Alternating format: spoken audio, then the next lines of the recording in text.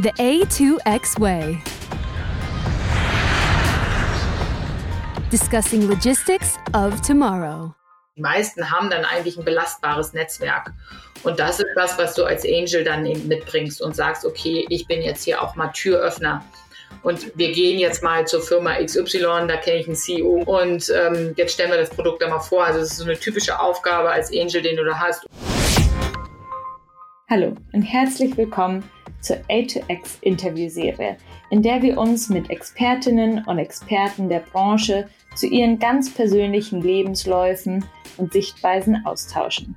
Ich heiße Katharina Zipse und habe heute Dörte Kaschdailis zu Gast. Viel Spaß beim Zuhören. Liebe Dörte, ich freue mich, dass du dir heute die Zeit nimmst für das Interview. Willkommen. Ja, danke Katharina. Ich freue mich, dass ich hier sein kann. Lass uns gleich starten. Ich habe mich im Vorhinein ein bisschen schlau gemacht. Du bist ja Unternehmerin, Investorin, Gründerin, bist als Lehrbeauftragte unterwegs. Alles rund um E-Commerce und Innovation sieht sehr geradlinig aus im ersten Moment. Wusstest du schon immer, wohin du möchtest? Oh nein, das wusste ich natürlich nicht. Also wenn man jetzt ganz weit vielleicht zurückdenkt in die Kindheit oder in die Jugend, wo man natürlich sich Gedanken darüber macht, was will ich vielleicht mal später tun oder auch nicht. Also manchmal ist das ja auch alles noch so weit weg, wenn man jung ist, aber das war überhaupt nicht klar. Also ich habe von Natur aus, glaube ich, ein sehr energiereiches Naturell und ich war schon immer sehr sozusagen auch als Schülerin sehr umtriebig, habe überall gerne mitgemischt, im Schulleben zum Beispiel, aber auch im Vereinsleben und also so eine kommunikative Ader, die zieht sich eigentlich schon sehr lange durch. Aber was genau man dann zum Beispiel nach dem Abi macht oder wie auch immer, in so manche Dinge schlittert man ja auch rein. Und ich habe tatsächlich gar nicht so eine geradlinige sozusagen Planung und auch Durchführung meiner Vita hinter mir, weil ich nach dem Abi tatsächlich nicht direkt ins Studium gegangen bin. Damals bin ich noch erst in eine Ausbildung tatsächlich gegangen, im Büro, ja, und habe dann sozusagen nochmal so eine klassische Sachbearbeitung erlernt als Bürokauffrau in einer damals Mutter- und Kind-Kurklinik. Aber das ist natürlich ein Betrieb, der durch viele Prozesse natürlich gekennzeichnet ist, auch unter anderem logistischer Natur, weil das natürlich versorgt werden muss, so ein Haus. Und dann nach 2,5 Jahren bin ich auch tatsächlich ins Berufsleben gestartet, habe nochmal nebenbei so eine Bilanzbuchhalter-Ausbildung gemacht für kleine und mittelständische Unternehmen. Und weil sich das alles so anfühlte, ja, sowas muss man machen, ne? Also wenn man was Ordentliches arbeiten will. Ich komme ja auch aus einer Arbeiterfamilie. Das war dann schon sozusagen der soziale Aufstieg in das Büro. Also so ist das gestartet. Und nach kurzer Zeit eigentlich dann im Berufsleben, so mit Anfang 20, habe ich dann doch für mich selber gemerkt, dass mir das irgendwie, ich weiß nicht, das war gar nicht vielleicht so bewusst, aber irgendwie so in mir drin, dass das irgendwie nicht reicht. Und ich habe mir so das nicht vorstellen können, dass das über die nächsten Dekaden dann so weitergeht. Und dann habe ich tatsächlich alles hingeschmissen damals und bin nach Hamburg gegangen zum Studieren. Also sehr zur Überraschung meiner ganzen Familie, weil ich war ja so gut ausgestattet, ich hatte eine tolle Ausbildung, ich hatte einen tollen Job und habe vergleichsweise viel Geld verdient und dann habe ich das einfach hingeschmissen und bin nach Hamburg gegangen und habe da ein Generalistenstudium gemacht. Und aber da schon dann auch mit dem Schwerpunkt, damals konnte man im internationalen Management in Hamburg wählen, ob man eher so ein Marketing in den Marketingbereich gehen will oder eher so in den operativen, prozesslastigen Bereich. Und da habe ich mich damals schon dafür entschieden, wahrscheinlich auch, weil ich aus dieser Umgebung, dieser Buchhaltungsumgebung, sehr linearen Umgebung auch kam und habe dann auch während des Studiums 2 Sachen kombiniert. Also natürlich musste mein Lebensunterhalt selber nebenbei verdienen und habe als Tutorin am Lehrstuhl gearbeitet für Statistik. Und dann viele mal sagen, was, Statistik? Aber da ich ja dieses kommunikative und sehr lebensbejahende Energie in mir habe ich gleichzeitig noch einen zweiten Job gemacht, bei Bayersdorf damals und habe Menschen durch die Werke geführt, denen erklärt, wie Nivea-Creme hergestellt wird. Ganz unterschiedliche Leute hatte ich da immer dabei. Das hat mir sehr viel Spaß gemacht. Und ich hatte damals gab es noch gar nicht so diese Social-Media-Influencer. Das waren damals noch normale Journalistinnen vor allen Dingen, die aus dem Bereich Kosmetik in ihren Blättchen, sei es die Vogue oder wie auch immer, über die neuesten Kosmetiksachen berichtet haben. Und ich habe dann auch solche Journalistentrupps mehrere Tage immer begleitet im Auftrag von Bayersdorf und durfte die sozusagen bespaßen. Der Job hat dann sozusagen meine andere Seite befriedigt. Ich bin schon so alt, dass ich eine Diplomarbeit geschrieben habe. Und ich habe dann tatsächlich bei der norddeutschen Raffinerie, vielleicht, ich weiß nicht, ob das der ein oder andere Zuhörerin noch kennt, in Hamburg eine große Kupferhütte mitten in der Stadt sozusagen, wo die ganzen Kanäle auch quasi vom Hafen auch durchlaufen, also wo direkt die kleinen Schuten heißen sie, also kleine Kähne, wo Kupfer erst aus Südamerika drauf ist, direkt reinlaufen aufs Fabrikgelände, da dann gelöscht werden und daraus dann sozusagen am Ende das Rohprodukt Kupfer hergestellt wird. Und da habe ich schon dann auch meine Diplomarbeit geschrieben im Bereich internationale Distributionslogistik, Optimierung von Transportwegen, weil sozusagen die Raffinerie war ja Zulieferindustrie zur weiterverarbeitenden Industrie, wie zum Beispiel Automobilindustrie oder wie auch immer. Also wie kriegen wir das eigentlich in die europäischen Produktionszentren, dieses Rohprodukt Kupfer eigentlich clever dahin geliefert? Zum Beispiel Norditalien, Nordfrankreich und so weiter, also wo diese sozusagen europäischen Hubs der Produktion dann sitzen. Also das war dann schon sehr prozesslastig während meiner Diplomarbeit auch. Ja. Und da hatte ich die Logistik quasi das erste Mal ganz konkret gefunden. War das dann der Transport wiederum weiter auf dem Wasserweg oder ging es dann auf der Straße und Schiene weiter, um da mal inhaltlich nachzubohren? Ja, das ist eine sehr gute Frage. Das war tatsächlich ganz unterschiedlich, weil das ist erstmal sozusagen, wir befinden uns sozusagen im Hamburger Hafen. Von dem heraus habe ich erstmal alle Möglichkeiten, alle Transportmodi zu verwenden. Ich kann theoretisch Flugzeug nehmen, ich kann auf dem Wasser, ich kann auf der Schiene, ich kann aber auch auf der Straße. Und sozusagen meine Aufgabe während der Diplomarbeit war auch tatsächlich nochmal zu gucken, die unterschiedlichen Rohprodukte, die es am Kupfer gibt. Also das kannst du dir so vorstellen, da gibt es entweder so ganz große, wie so eine wie Stahlrohre vielleicht, aber die dann eben halt Kupfer voll gefüllt sind. Es gibt aber auch Platten, es gibt schon vielleicht in Form von Kupferkabel. Also es sind ganz unterschiedliche Produkte in der Vorbereitung für die weiterverarbeitende Industrie und da gab es dann unterschiedliche Schwerpunkte in der europäischen Geografie. Also wenn man jetzt zum Beispiel Norditalien nimmt als verarbeitende groß im Automotive-Bereich, vielleicht die dann wiederum ja auch Zulieferer erst in die Automotive-Industrie sind, die haben eine bestimmte Art von Produkten abgenommen, also dieses Rohprodukt Kupfer. Und da war dann zum Beispiel in der Analyse klar, also quasi in der Frequenz, wo das hin muss, wie überhaupt die Möglichkeit ist, dorthin zu kommen von Hamburg aus. Irgendwie klar, dass es auf der Schiene ganz gut funktioniert. Also in dem sozusagen Kosten-Nutzen-Verhältnis, ne, was ich dann ja betrachten musste. Das sah aber dann vielleicht für den Großraum Paris in Frankreich, wo auch viel Abnehmerindustrie sieht, vielleicht anders aus. Ne? Also deswegen war das schon am Ende des Tages ein Modell, was ich da entwickelt habe in der Diplomarbeit, was die unterschiedlichen Aspekte, sei es Kundenstruktur, Möglichkeiten der Geografie, ne, Frequenz der Nachfrage und so weiter, dann eben auch berücksichtigt hat, um den optimalen Transportmodus dann zu wählen. Also die Diplomarbeit, die wurde damals auch ausgezeichnet. Ich habe dir das im Vorgespräch schon mal erzählt. Ich hatte dann, wie auch immer das gekommen ist, die beste Diplomarbeit des Jahrgangs geschrieben. Hatte damals dann irgendwie 1000 weiß gar nicht mehr genau, ob das Euro oder D-Mark noch waren, bekommen und einen Mont Blanc-Füller. Toll, ja? Ja. Herzlichen Glückwunsch auf jeden Fall an der Stelle nochmal im Nachhinein. Also total spannend, vor allem, also intermodaler Verkehr ist ja heute aktueller denn je, auch im Kontext CO2-Fußabdruck. Auf der anderen Seite ist es natürlich auch kein neues Thema. Und wie du gerade schon beschrieben hast, am Ende ist es immer eine Kosten-Nutzen-Analyse, die dahinter steht. Total spannend zu hören. Du bist im nächsten Schritt dann zu Hermes Fulfillment, gleich im Anschluss dazu wahrscheinlich gekommen im Business Development, also eher von der Geschäftsentwicklungsseite. War das nochmal ganz anders oder vom Inhalt eigentlich ähnlich?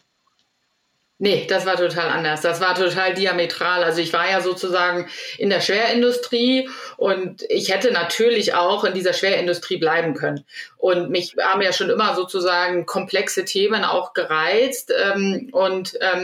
Damals habe ich mir dann die Frage gestellt, ja okay, wenn ich jetzt hier bleibe, klar, werde ich wahrscheinlich inhaltlich hat mich das schon angesprochen, aber ich habe damals eben auch gesehen, dass das Thema digital und digitaler Handel also enorm an Fahrt beginnt. Und in Hamburg ist natürlich die Otto-Gruppe einer der größten Arbeitgeber in dem Bereich und Otto war in dem Feld sozusagen in der Transformation vom Katalog hin zu Onlinehandel ja auch immer schon relativ progressiv unterwegs, als wenn man das jetzt sozusagen als Konzern sozusagen, natürlich sind viele Startups damals auch schon entstanden, aber als Konzern waren sie ja doch sehr beweglich auch in dem Bereich. Und dann gab es eine Ausschreibung einer Stelle bei Hermes. Hermes kennt viele sozusagen als Transportunternehmen für die letzte Meile im E-Commerce, ne? Also Zustellung von Paketen. Aber damals war die Idee zu sagen, dass Otto verfügt ja über große logistische Anlagen, also für den Versandhandel an unterschiedlichen Standorten. Und dass man diese Anlagen und das Know-how und die Technologie, die dahinter steckt, eigentlich Drittkunden zur Verfügung stellt. Also dass Otto nicht mehr sozusagen die Abwicklung nur für sich selber macht, sondern zum Beispiel auch für einen Esprit, für einen Toteler, whatever. Aber jeder, der eben halt neu auch in dieses Thema E-Commerce und Versandhandel, weil es kamen ja viele sozusagen aus dem Stationärhandel dann in E-Commerce rein, was ja eine gänzlich andere Abwicklung ist, diese Mandanten dann zu unterstützen. Und da bin ich dann sozusagen eingestiegen in dem Bereich sozusagen dieses Geschäftsfeld. Und das war dann die Schwester, die grüne Hermes, das Geschäftsfeld aus sozusagen Fulfillment-Perspektive mit aufzubauen. Und das war total toll, weil ich war natürlich viel mehr in der Welt der potenziellen Mandanten unterwegs, ne? Was für Anforderungen haben die, was für Umstände. Und da ist dann auch wieder so ein bisschen der Schulterschluss, auch wenn es manchmal weit hergeholt wird zu dem Thema bei der norddeutschen Raffinerie. Auch da wieder der Kunde im Mittelpunkt, ne? Wo sitzt der, was hat der für Anforderungen, welche Frequenzen oder was auch immer. Und dann eben halt bei Hermes Grün das Thema in die Kunden reinzudenken. Für die ist E-Commerce neu, ne? Wie müssen wir da insgesamt rangehen? Muss man das verbinden mit stationär nicht und so weiter? Und dieses Geschäftsfeld hatte ich dann das Glück, das mit aufbauen zu können bei Hermes damals. Und hat auch also so wie du jetzt davon erzählst, hat es auch anscheinend direkt gepasst irgendwie. Für viele ist ja so, dass sie nach dem Studium dann nochmal nicht wissen, was sie mit sich anfangen sollen. Ich glaube, gerade in diesen sehr breiten Studiengängen, wie es auch BWL ist oder teilweise auch die logistiknäheren Themen, weil es so breit ist und man weiß noch nicht genau, was mache ich jetzt mit dieser Ausbildung, aber es hört sich so an, als ob das ein sehr erfolgreicher erster Schritt war, was auch gleich eben so deine Fähigkeiten gut herausgefordert hat und das du sie dort gut einsetzen konntest. Das war ja etwa 2008, 2009, wenn ich mal zurückblicke, das war ja zu gleichen Moment, wo YouTube zum Beispiel auch so ein erstes Video online gestellt hat, beziehungsweise die Plattform online gegangen ist. Wie war das auf Business-Seite? Also du hast schon gesagt, andere Marken haben sich da auch herangetraut.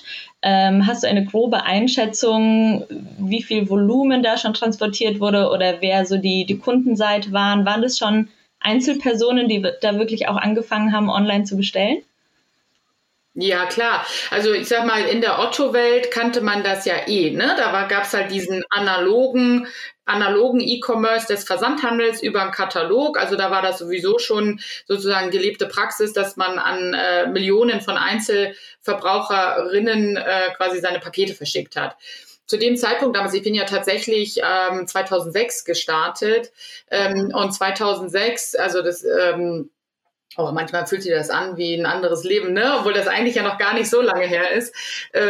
da war das sozusagen das Thema E-Commerce und digitaler Handel ging mit einmal sozusagen, war das in aller Munde. Ne? Das hatte ja auch seinen Ursprung mehr oder minder. Natürlich gab es Amazon und so weiter, aber sozusagen Beyond Books, ich bestelle jetzt hier meine Kosmetik online oder wie auch immer oder mein Unterhemd, war ja noch für manche sozusagen nicht aus dem Katalog, sondern aus dem Internet irgendwie komisch, ja, aber dann gab es halt Zalando. Zalando war damals schon sozusagen aggressiv am Start, die sind mit den Schuhen damals um die Ecke gekommen, ne? Und man hat das natürlich aus Hamburg aus sehr, sehr genau beobachtet, was da in Berlin passiert.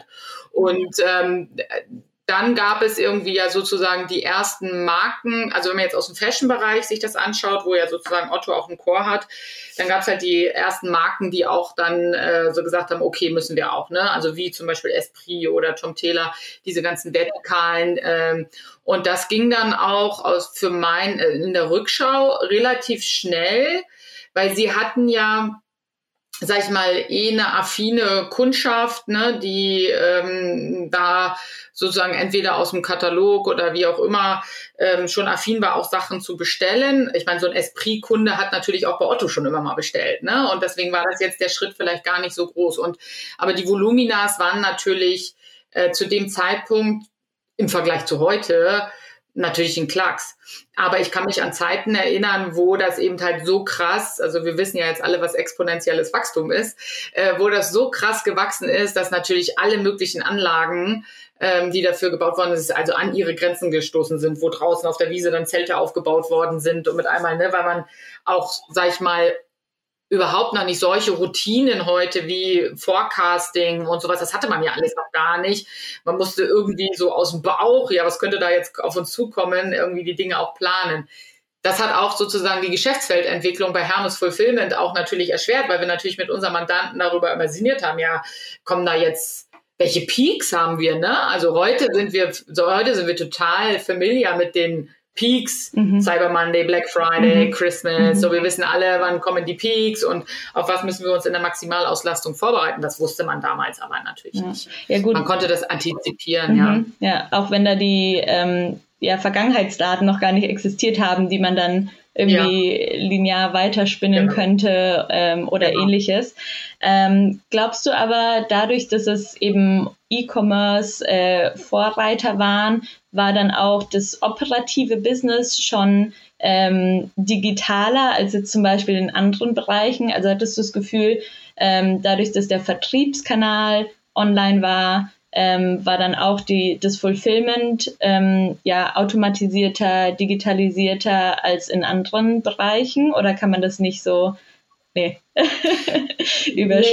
Nee. Das war eher so, dass man auch sozusagen, weil das eben so ein neuer Kanal war damals, natürlich viele Sachen erstmal auch ausprobiert hat, ne? Also man hat dann sozusagen damals noch relativ aufwendig dann mit großen Lösungen einen Online-Shop gebaut, bis man da alle Artikel drin hatte, dauerte ja schon, das war alles so ein bisschen auch mit der Hand am Arm, operativ, ne? Sehr viel manuell, also nicht nur in der Logistik, auch in der Produktion von Bild und Text, in der Fotografie, aber in der Logistik natürlich auch. Also da gab es erste Anlagen, also gut, bei Otto jetzt, diese großen Anlagen, die wir hatten, die waren natürlich schon optimiert auf große Volumina, auch mit Sorter und so weiter, also eine gewisse Automatisierung drin, aber die kleinen Startups vielleicht, ja, die haben wirklich tatsächlich in der Halle irgendwo gestartet mit Regalen und da ist man dann rumgelaufen und hat die Artikel gesucht. Ich kann mich dann, da kommen wir ja dann später auch nochmal zu, auch an meine ersten Zeiten bei Planet Sports daran sehr gut erinnern.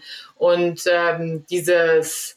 dass da wirklich eine Automatisierung auch ins Backend, also in die haptischen Prozesse, ne, also im Lager zum Beispiel reingezogen wird, das kommt vermehrt in den letzten Jahren, ja. Okay. Also ich sag mal so, bis zu diesem 2016, 10 Jahre, ne, 10, 12 Jahre und dann hat man gemerkt, okay, um jetzt hier profitabler zu arbeiten, müssen wir eben halt auch Automatisierung nach hinten raus dann eben einziehen. Aber da können wir ja gleich nochmal drüber reden. Ja, nee, das war schon genau das richtige Stichwort. Also genau, du warst ja dann erst bei Hermes und habe ich verstanden, war schon ganz nah an der Otto Group ran und bist dann zu Fashion World, die direkt bei Otto auch angesiedelt war, als Manager Operations angestellt worden. Und dann der nächste Schritt eben Planet Sports im Supply Chain Management, was ja wiederum eher in die Richtung Einkauf guckt. Doch nochmal was anderes als der Fulfillment-Bereich, oder? Ja, das stimmt. Also ich bin dann kurz bei Fashion World gewesen, vielleicht für die Zuhörerinnen, die sich noch da erinnern können. Fashion World war sozusagen der Vorgänger von About You, wenn man so möchte. Ne? Also was heute About You ist, das war so dieser erste Versuch im Otto-Konzern, tatsächlich eigenständig ein digitales Retail-Modell aufzubauen. Und dann war ich mit einem kurzen Zwischenstopp in Berlin, wo ich Mirapodo damals mitbegleitet hatte. Da bin ich dann nach München gekommen. Und in München war ich sofort bei Planet Sports. Das ist eine sehr emotionale Marke. Es geht um Surfen, Skaten und Snowboarden. Und das Thema dort, also ich bin da eingestiegen im Bereich Supply Chain.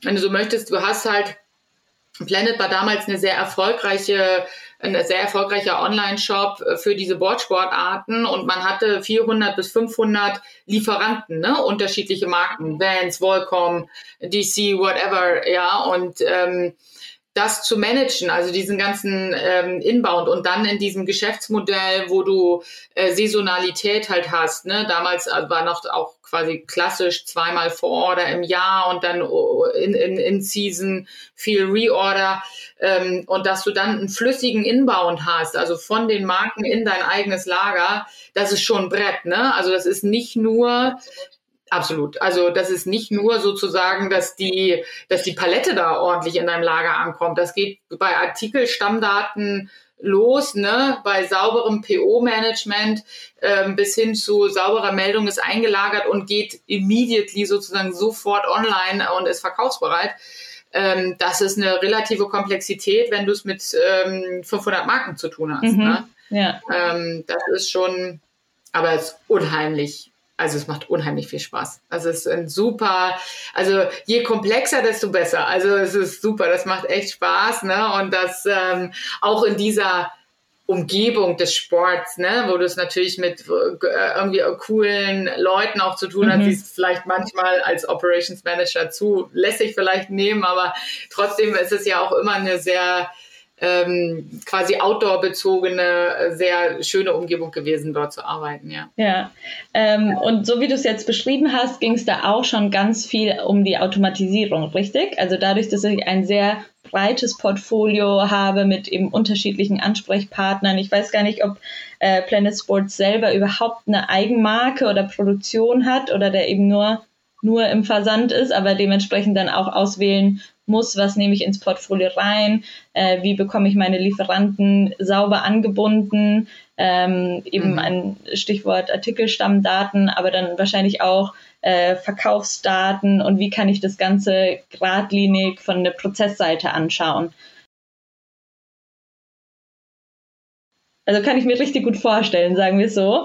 Du bist ja dann auch als Director Production und Operations aufgestiegen, also durftest nochmal einen größeren Blick drauf werfen. Wie hat sich das für dich dann geändert vom Aufgabenumfeld, plötzlich für nochmal einen größeren Scope verantwortlich? Ja, das war eigentlich dann ziemlich cool, weil ich im Grunde genommen nach hinten raus die komplette Wertschöpfungskette quasi verantworten durfte, ne? Also von sozusagen der Schnittstelle vom Einkauf, die quasi grundsätzlich für das Category Management zuständig waren, aber da eben halt auch mit den Lieferanten von Inbound, Lager, Outbound, Return, Riesenthema Return, ne? Bis hin zu, wie bauen wir das ERP-System so, dass wir einen hohen Automatisierungsgrad in den Prozessen haben, aber eben halt nicht nur sozusagen in den reinen Order-to-Cash Aspekten, auch in den Purchase-to-Pay, was dann wiederum Buchhaltung inkludiert, ne? Wann zahle ich welche Rechnung an den Lieferanten, das habe ich meine Ware gekriegt, habe ich sie vollständig gekriegt und so weiter. Also Order-to-Cash und Purchase-to-Pay dann in der Gesamtheit operativ zu verantworten, das war natürlich total cool. Und das für mich dann, also mit auch das Tollste war, dass ich sehr tief auch in das Thema ERP-Systeme, Anbindung an Lagerverwaltungssysteme mit einsteigen konnte. Ich hatte damals das Glück, dass wir 2 Inhouse-Entwickler für das ERP-System hatten und auch eine Product-Ownerin. Und das war natürlich total toll, weil du sehr viele Anforderungen an das System aus unterschiedlichen Abteilungen natürlich bekommst, ne? Aus der Buchhaltung, aus dem Einkauf, die wollen ihre Budgetplanung sehen, aus Customer Service, die wollen sehen, was ist mit der Bestellung eigentlich, wenn der Kunde anruft. Also wirklich sehr heterogen. Ja. Und da dann so ein komplettes System zu gestalten und auch, also nicht nur einzuführen, sondern auch auf der Langstrecke sozusagen immer besser zu machen für die Anwenderinnen, das war schon toll damals. Also da habe ich eine steile Lernkurve auch gehabt. Das heißt, ihr hattet da auch einen sehr ganzheitlichen Ansatz, sage ich mal, für eine große ERP-Lösung, die dann für alle Fachbereiche gilt und nicht, dass man sagt, gut, wir führen Spezialistensysteme ein und gucken dann, inwiefern wir sie verketten können mit passenden Schnittstellen, sondern das war eher ein Big Bang-Projekt für den Start. Ja, guck mal, das ist ja auch jetzt schon wieder, das war ja, glaube ich, 2014, 2015, das ist ja auch schon wieder eine Weile her. Diese Ansätze, wie man sie vielleicht heute fährt, wenn man eine IT-Architektur aufsetzt für den digitalen Handel, die waren damals so in dem Scope, das hat man so noch nicht quasi angegangen. Es gab auch vielleicht gar nicht die Lösungen am Markt, ne, so wie es sie heute 2021 gibt. Für dich selbst ging es dann im nächsten Schritt auch in die Gründung von einem eigenen Unternehmen mit Opexia.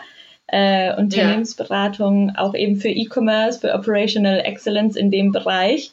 Ich habe auf deinem Profil gesehen, genau, dass du es beschreibst als für Fashion, Fast-Moving Consumer Goods, Health, aber für Haustiere nicht. Ja, nein, nicht für Haustiere. Ja, also ich sag mal, 2016 war dann so sozusagen das Ende der Lernkurve so ein bisschen auch erreicht. Wie das so ist, manchmal im Leben stellt man sich ja die Fragen, was mache ich denn jetzt und so weiter. Also ich hätte natürlich jetzt irgendwo hingehen können und also ich hätte überall hingehen können und da irgendwie Operations-Chefin im E-Commerce sein können. Aber ich habe ja eben halt dieses andere Gen in mir, das irgendwie so gerne die Vielfalt auch hat und gerne sozusagen mit unterschiedlichen Menschen, unterschiedlichen Themen, Herausforderungen zu tun hat. Und da war so dieser logische Schritt, wo mich auch meine Co-Gründerin eigentlich unterstützt hat. Wir haben das ja zusammen gemacht, also ich und die Silvia. Und da zu sagen, okay, wir können was, wir wissen was, warum machen wir es jetzt nicht selber und dann für unterschiedliche Mandanten. Aber wir hatten ja gar nichts. Also wir sind 2016 sozusagen beide bei Planet Sports dann raus und hatten gar keinen Kunden. Ja, also wir wussten auch gar nicht so richtig, ja, wie machen wir das dann jetzt? Und das war dann so ein bisschen, manchmal spielt auch Zufall, Glück, was auch immer rein, dass dann der Birkenstock um die Ecke kam über Kontakte, die wir hatten und sagte, ja, also muss man sich mal vorstellen, ne? Damals hatte Birkenstock noch keinen E-Commerce, verstand sich als Produzent von Sandalen und die dann um die Ecke kamen und gesagt haben, ja, wir wollen E-Commerce machen, könnt ihr uns dabei helfen? Und das war dann sozusagen der Auftakt und unser erster großer Mandant, für den wir das dann auch gemacht haben. Und also in der Basis, wenn du heute ein Birkenstock-Sandale bestellst online, läuft das über unsere damals aufgesetzten Prozesse. Ja, spannend, sehr gut. Es läuft immer noch. Und es läuft sehr erfolgreich. Also das Unternehmen ist ja sehr erfolgreich, ja. Absolut. Und dann nimmt das seinen Lauf, ne? In der Branche spricht sich das dann rum, irgendwie da sind es 2, die bringen so einen Pool an coolen Freelancern auch mit, die richtig was können, also die nicht nur Folien produzieren, sondern auch richtig mitarbeiten. Und dann ergab so eins das andere. Und jetzt sind das ja mittlerweile auch schon fast 6 Jahre. Also es ist irgendwie krass, wie die Zeit da vergeht, ja. Ja, und einige spannende Kundenprojekte auch da mit begleitet, auch nach Birkenstock, oder? Ja, ganz unterschiedlicher Natur. Also es kann sein, dass ich mal sozusagen als Person, auch ich selber noch mal irgendwo reingehe und mal so eine Art Workshop mache über so eine gesamte Wertschöpfungskette, zum Beispiel im Purchase-to-Pay-Prozess und denen noch mal sozusagen den Mandanten aus meiner externen Perspektive sagt, Leute, ne, am Ende müssen wir auch alle mal arbeiten. Das ist ja auch unser Firmenmotto, Stop Mimimi, Start Working. Nur drüber reden hilft halt nicht, man muss auch immer was tun. Oder wir gehen natürlich in große Projekte rein, wie zum Beispiel beim Bogner haben wir jetzt einen großen Lagerumzug auch gemacht. Wir haben mit einem Tiernahrungsversender, also nur die Nahrung versendet, einen großen Lagerumzug gemacht. Wir machen komplette Prozessoptimierung bis hin auch zum Einzelartikel. Und siehst du, also ich weiß, es ist sehr komplex, ich war ja auch in der Beratung tätig, dadurch, dass große Konzerne eben auch oft sehr individuell arbeiten, ihre Expertensysteme ganz spezifisch auf ihre Bedürfnisse detaillieren, auch Standortentscheidungen individuell treffen. Siehst du trotzdem gewisse Bewegungen im Logistikbereich oder E-Commerce-Bereich, dass jetzt eben viele oder bei deinen Kunden Sachen ins Ausland verlegt werden oder dass irgendwelche Trends auch innerhalb von Deutschland passieren, wo du sagst, ja, das ist jetzt gerade nochmal anders, da wird anders gedacht, als es vielleicht noch vor 10 Jahren war? Mhm. Also ich beobachte in meiner Karriere verschiedene Wellen von operativen Strategien. Ne? Also diese so damalige Strategien, große Lösungen auf vielleicht nicht ganz so große Themen, ja, also große ERP-Systeme, große Logistikanlagen oder wie auch immer. Und dann gab es natürlich jetzt viele Jahre diesen Trend der Dezentralisierung, das, was du vorhin auch schon angesprochen hast, Systeme, dass man irgendwie mit kleineren, spezifischen Tools und Systemen arbeitet, dann aber die Herausforderung hat, die zusammenzubinden in einen ganzheitlichen Prozessablauf oder eine ganzheitliche Wertschöpfungskette. Ich sehe im Lagerbereich, das ist also dadurch, dass E-Commerce so stark wächst, haben wir natürlich Kapazitätsengpässe am deutschen Markt, was Fläche, aber eben halt auch Personal anbelangt. Ne? Also es ist ja immer noch ein people-intensives Geschäft, Pick, Pack und so weiter. Ja. Da sind unsere osteuropäischen Nachbarn natürlich, sage ich mal, in Polen oder Tschechien, mit Plan Sports hatte ich ja auch die Abwicklung in Tschechien, sind da auf dem Sprung, aber auch da greifen natürlich die gleichen Trends, dass man natürlich da Rückgang im Personalbereich hat. Und das impliziert, dass der Automatisierungsdruck steigt. Ne? Weil man die quasi menschenunabhängig sozusagen so eine operative Abwicklung hinzustellen. Das ist sozusagen je nach Sortiment aber nicht immer möglich. Ne? Also ich kann natürlich, wenn ich jetzt zum Beispiel ich habe mal beim Avato mir so eine Nespresso-Abwicklung angeschaut. Nespresso, weißt du, das ist wie bei Amazon damals die Bücher. Das ist alles irgendwie normiert in der Packung. Das ist relativ klein. Da hast du zack, hast du dann Pick by Light und dann läuft halt einer und macht in einer Stunde, weiß ich nicht, wie viele Kommissionierungen. Ne? Das schaffst du jetzt natürlich bei ein aktueller Mandant ist jetzt von uns zum Beispiel die Firma Bergzeit. Das schaffst du jetzt bei so einem Bergzeit natürlich nicht, wenn du so ein Portfolio hast vom Ski bis zur Merino-Unterwäsche. Ne? Also das geht natürlich nicht. Aber auch da spielen natürlich das Thema, wie können wir automatisieren, um natürlich prozesssicherer, aber auch menschenunabhängiger zu werden, weil der Personalmangel ist ein zunehmendes, gravierendes Problem. Ja, absolut. Und also hier setzen ja auch verschiedene Startups schon an mit Vermittlungsplattformen für, sei es auch in der letzten Meile für Fahrer, aber auch eben in der im Langstreckentransport, dass dort Lkw-Fahrer vermittelt werden, aber dann eben auch Intralogistik, auf jeden Fall Robotik, Automatisierungstechnik und auch ganz viel natürlich Informationsmanagement. Also wir hatten vor kurzem ein tolles Interview auch mit Bots and Us, die hier Roboter fürs Lager, aber für den reinen Inventurprozess entwickeln, so dass man an der Stelle schon nicht mehr so eine große Abhängigkeit hat von den Lageristen, die dann eben eher für das Kommissionieren ihre Zeit einsetzen können und nicht auch noch den Schritt machen müssen. Also total spannend. Ende 2020 habe ich dann gesehen, sind bei dir ganz viele neue Positionen aufgetaucht. Also innerhalb von einem halben Jahr hast du dann Swarm Scout gegründet, hast mit Impact XX Ventures da deine Investorinnenkarriere gestartet, bist Lehrbeauftragte an der Hochschule Augsburg geworden. Was ist da passiert? Ja, mit einmal war ja Corona und man hatte viel mehr Zeit, weil man nicht mehr rumreisen musste und was weiß ich. Nein, Quatsch, beiseite. Das ist natürlich so, dass also es gab so verschiedene externe Impulse einfach, ne? Also die Silvia und ich, wir hatten dann in der GmbH Kapital angesammelt und als Unternehmerin machst du natürlich dir dann Gedanken, was machst du mit dem Geld, weil an der Bank liegen lassen ist irgendwie heutzutage keine Option.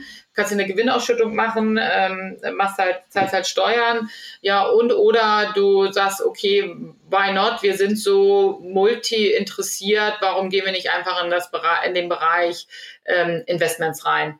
Und das war wir Katharina, weil in dem Moment gefühlt, wo wir uns dafür aufgemacht haben, dass wir sowas machen, ging es ratzfatz. Also wirklich, wir sind dann reingegangen in diese, ist ja auch eine eigene Industrie, ja, eine eigene Bubble sozusagen, diese Angel Industry.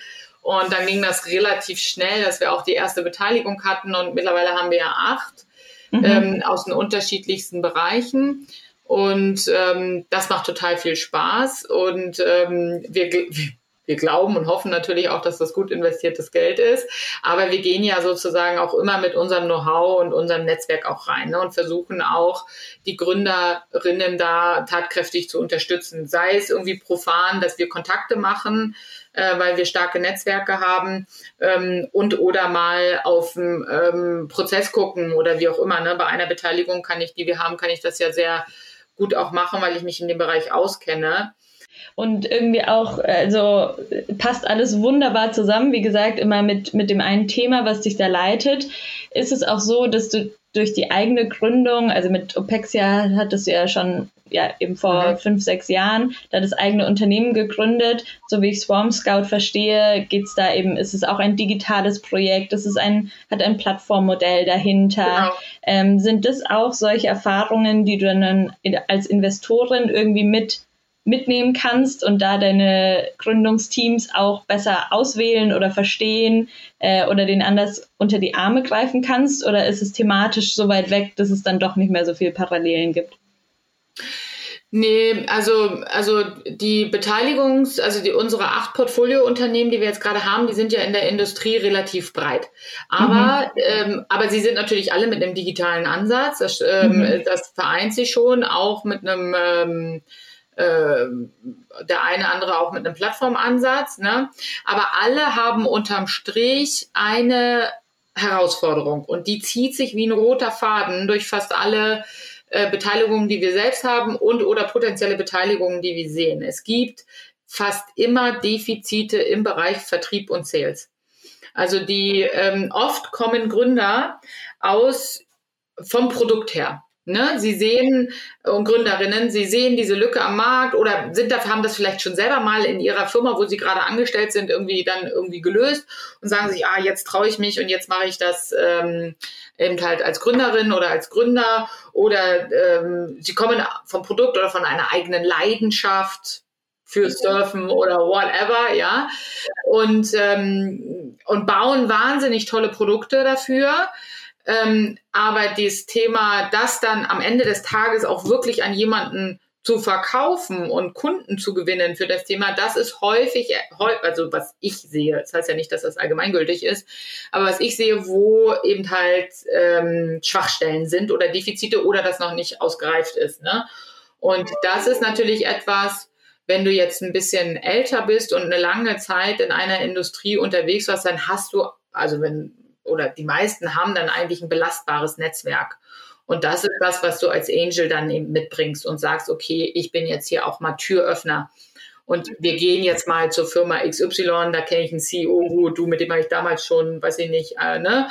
Und jetzt stellen wir das Produkt da mal vor. Also das ist so eine typische Aufgabe als Angel, den du da hast. Oder aus meiner Vergangenheit, wir hatten das ja gerade mit Hermes auch, Ich war ja lange im Bereich B2B Sales, im Grunde genommen Business Development ist ja nichts anderes als Sales und am Ende des Tages auch unterwegs. Und ich weiß, was es bedeutet, im B2B-Bereich komplexe Produkte und Services zu verkaufen. Und da versuche ich natürlich dann auch durch Netzwerk und oder Know-how damit zu unterstützen. Ne? Oder bei einer Beteiligung habe ich auch mal prozessual, haben wir mal ein Thema uns zusammen angeschaut.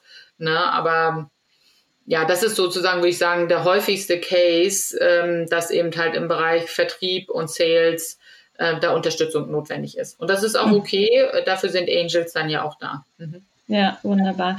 Wie entscheidest du dann, wo ein Investment für dich, für euch sinnvoll ist und wo nicht? Ja, das ist eine gute Frage.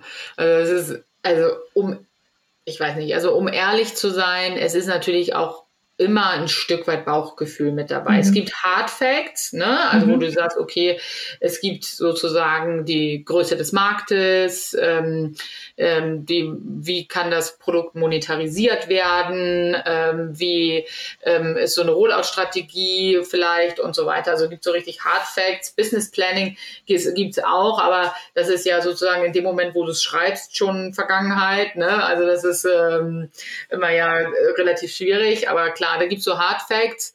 Es gibt einen ganz entscheidenden Faktor für uns auch immer, ist das Thema Team. Also was sind das für Menschen? Und ganz profan gesagt, können wir auch mit denen? Weil also da muss auch schon die Chemie stimmen, weil das alles andere macht überhaupt gar keinen Sinn. Aber du musst also als Investorin gucke ich auch immer, wie viel Potenzial sehe ich da eigentlich, dass die Gründerinnen auch sozusagen feedback-affin sind, lernwillig, ne, auch mal was annehmen und vielleicht ihr eigenes Produkt auch mal hinterfragen. Also ich sehe natürlich auch welche, die sind total verliebt in ihr Produkt und da geht überhaupt nichts dran und du kommst natürlich von der Seite mit einer anderen Expertise und denkst, ja, okay, aber das sehe ich vielleicht ein bisschen herausfordernd, können wir nicht in die Richtung nochmal das Produkt entwickeln? Wenn dann da totale Pivot-Resistenz ist, dann ist das schwierig, ne? Gerade weil als Angel Investorin kommst du ja sehr frühphasig mit rein. Genau, ganz genau. Also teilweise ganz früh. Manchmal steht noch nicht mal ein Prototyp, ne? Und das muss dann schon so ein bisschen auch auf Augenhöhe sein, dass man dann zusammen vielleicht, also das Feedback gehört wird und auch was damit gemacht wird, ne? Und wir entscheiden das jetzt natürlich. Natürlich sind wir da, ist so typisch für uns, losgelaufen im letzten Jahr und dann so zack, zack und dann irgendwann sagen, okay, vielleicht brauchen wir ein bisschen Fokus, müssen wir mal ein bisschen überlegen, weil, ne, wo wir jetzt reingehen und haben uns dann ja auch jetzt in diesem Jahr, Anfang diesen Jahres, einem Angel Club angeschlossen, der sich auf Impact Investing fokussiert. Also das ist die Better Ventures Angel Club und da geht's in der Kombination dann auch darum, sozusagen skalierbare Lösungen, die gut monetarisierbar sind, mit Impact zum Thema People and Planet halt miteinander zu verbinden. Da kommt dann auch noch eine intrinsische Motivation von uns dann mit on top. Deine Einschätzung an der Stelle. Zum Abschluss würde ich dich noch fragen, Leute, die jetzt noch tiefer einsteigen wollen, noch mehr zu deinen verschiedenen Aufgaben vielleicht wissen wollen, ganz im Speziellen, wo findet man dich? Wo kann man Kontakt mit dir aufnehmen? Also ich bin tatsächlich nicht bei den klassischen Social-Media-Kanälen, Instagram, Facebook oder Twitter oder sowas, da bin ich nicht. Bei Instagram war ich noch nie, bei Facebook bin ich vor vielen Jahren rausgegangen, bei Twitter war ich mal ganz kurz, dann war mir das irgendwie zu böse, aber ich bin auch nicht mehr bei Xing war ich auch mal, bin ich auch nicht mehr. Ich bin dafür sehr aktiv bei LinkedIn und bei LinkedIn bin ich gut zu finden, also einfach mal da meinen Namen eingeben und da bin ich auch sehr aktiv und produziere da auch viel Content, gerne mal reinschauen und ich lade alle herzlich ein, mit mir Kontakt aufzunehmen und vielleicht ergibt sich auch mal das ein oder andere Gespräch dann.